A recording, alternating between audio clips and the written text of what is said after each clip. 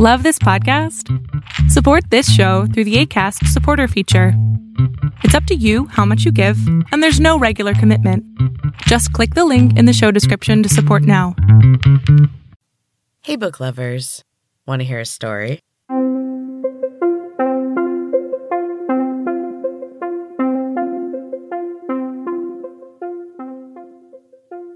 Welcome back to Storytime with Em. This is a mini episode from Em's Books and Cats podcast, and I am sharing my book SuperGym with you, a chapter or sometimes two a week. This week is Chapter 8. I would like to put a trigger warning on here. There is talk of SA, eating disorders, violence, addiction. Just be warned. Otherwise, enjoy. Maggie didn't know where she was. Another room in the clinic? It was dark, but there was a bluish light coming from what looked to be a large vending machine at the end of the hall. But that was impossible. Vending machines were outlawed along with junkies.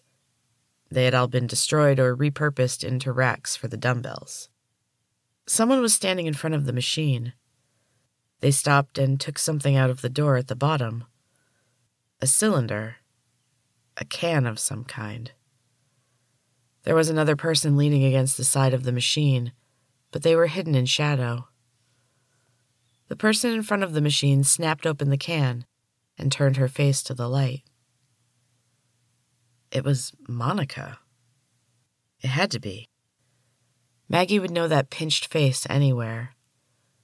Monica said something and laughed. Maggie was startled by the sound. Monica never laughed. Laughter was not acceptable under Mr. Pratt's rule, and Monica was an obedient client. The girl took a long drink from the can and burped loudly. It couldn't be Monica, but it looked exactly like her. Maggie crept a little closer. The blue light hurt her eyes in the darkness.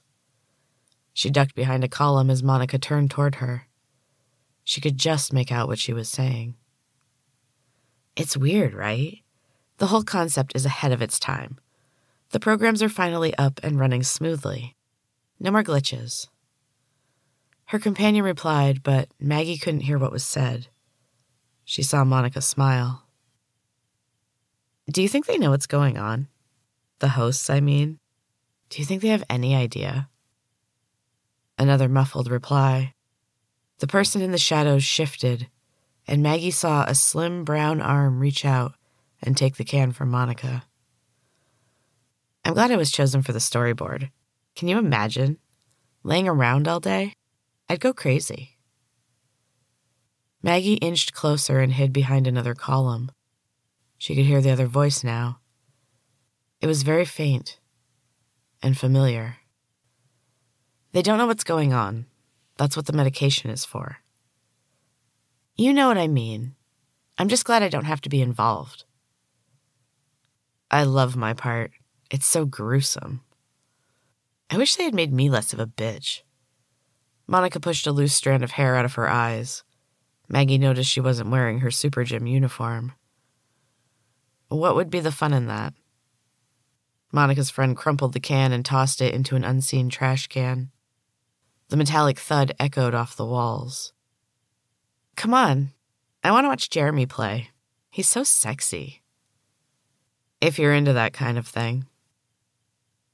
They walked quickly away from where Maggie was hiding. Monica's long-legged stride was unmistakable, but Maggie was watching the other girl. There was something familiar about her bouncing black ponytail. An alarm was blaring. Maggie's eyes snapped open. She tried to turn off the alarm but found she could not move. The noise went on for some time. The abrasive sound tore through her head. She could barely think. All she knew was that she was paralyzed. That's what you get for being a stupid idiot, she thought. That's redundant. Shut up, other Maggie. She was convinced that she was losing her mind. She'd been able to hide it for some time, but it was happening more often now. There had always been other voices, even when she was little. She assumed this happened to everyone. The voices never stayed long, or they melted into another voice. Her voice. Then things had changed. One voice had distinguished itself from the din. It had become a defined personality and was no longer a part of herself. This voice liked to give advice. It liked to pass judgment. It never agreed with her. She'd started calling it Other Maggie, and it was growing stronger by the day. Time passed. There was no way to know if it was seconds or hours. The blare of the alarm was incessant. Maggie could see it sawing away at her sanity. She felt like she was very close to some kind of limit. Her mind was on a precipice, and it was becoming more and more difficult to balance. Slowly, she became aware of a tingling in her limbs. She wiggled her toes. It sent an electric shock through her body, but she didn't cry out. Tiny pinpricks of heat entered her muscles. It burned. The pain was almost too much. The light above the door turned red and flashed rapidly. Dr. Clyde entered. He touched the wall, and the alarm fell silent. His eyes were bright with excitement behind his glasses. He grinned as he leaned over her bed. Maggie didn't like it. He looked like a mischievous little boy.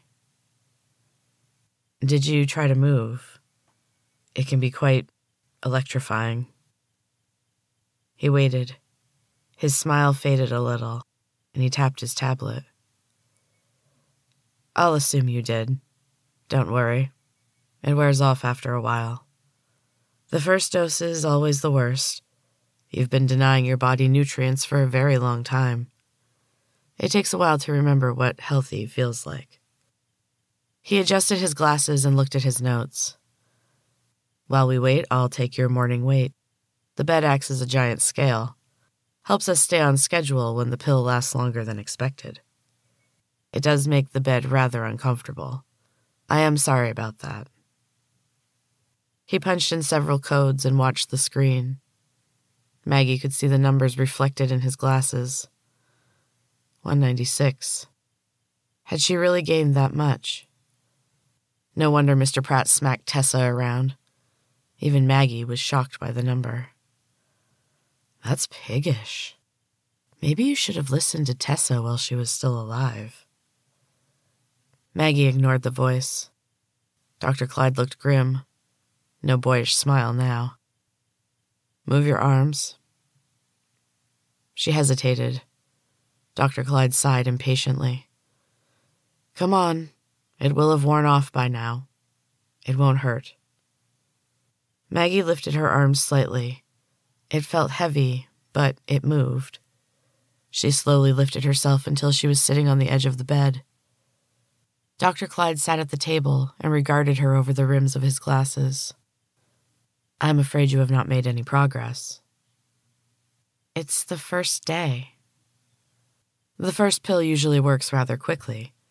I am hopeful we will see a major loss at the lunchtime weighing." "How often am I weighed?" 3 times a day, 4 on the weekends." "And you expect a loss at each?" "That is what Tessa predicted. I think it's a bit lofty, but she was always the favorite around here." "She worked here?" "Off and on." He looked annoyed. "She didn't have the proper education in food sciences." "I thought she was just a trainer." "She was. And then you started causing problems. Nothing we tried worked on you. She was brought in to lead the team in a new direction. No one knew how to deal with such a stubborn client.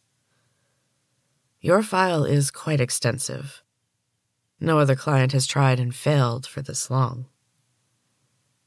"So you're torturer number 1 now that she's gone. That's why I'm here?"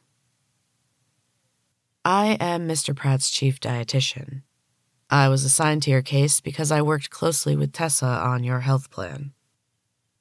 "It's really your plan, isn't it?" "I am afraid that's not possible. Only trainers can make plans for clients, and I have not been promoted. He would never be promoted. He was too thin. Most clients had the same gaunt, hollow look, but the trainers were hand-selected by Mr. Pratt for their beauty and muscle tone. They endured a rigorous initiation before being tanned and highlighted to perfection. They were the ideal. They were what everyone else was always striving to become. Dr. Clyde was watching her. Maggie was momentarily afraid he could hear her thoughts. That's ridiculous. Stop being so stupid. Dr. Clyde adjusted his glasses again and sighed. This is not a promising beginning, Maggie. We only have a month. We need every single weigh-in to achieve your goal. Play along. Suggest a punishment. I'll do an extra hour in the pool. Better make it the treadmill. He made a note on his tablet. That reminds me. Don't tell Thor about your new diet plan. He's your trainer, but your diet is now being handled exclusively by Mr. Pratt. Do you understand? I won't say a word. That would be easy. Speech was impossible during a Thor workout. Dr. Clyde looked pleased. He snapped his notebook shut with a creepy grin. Good girl. I hate him. I really, really hate him. Play nice. You don't want it to happen again.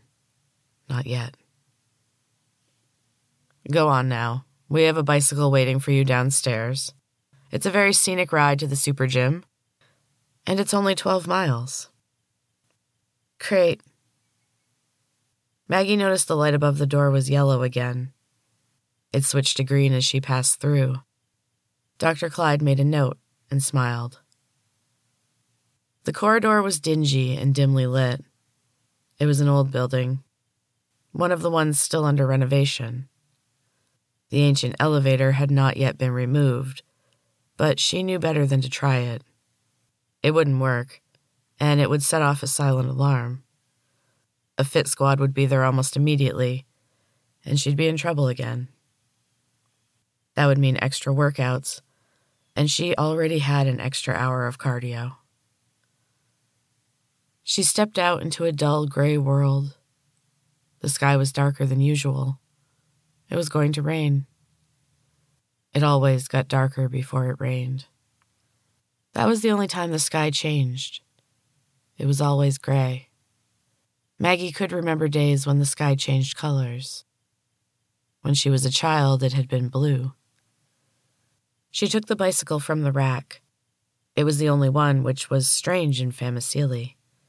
Everyone had a bike. She wondered if she was the only one staying in the building. A loud clap of thunder shook her from her thoughts and sent her speeding toward the entrance in the wall. The massive iron doors swung open, and she rode through. Thunder rumbled and lightning flashed. The sky opened up. She pulled up her hood and pedaled steadily through the rain.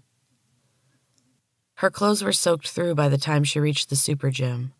The rain continued to pound down, and the patio was filled with water. She sloshed through on weak, shaking legs. The glass doors slid open. A bell rang. Maggie stumbled through and stood dripping just inside. The main room was packed. The sound of feet pounding on treadmills was deafening. Everyone turned to stare at her, but the moment was brief. The trainers immediately snapped at their clients and increased their speeds. She saw Thor coming. He stormed through the gym. Her heart raced at the sight of him. Pain exploded in her chest. He grabbed her arm and squeezed. Hard. You're late. I had to bike from... No excuses. It's pouring rain. That's an excuse. She sighed.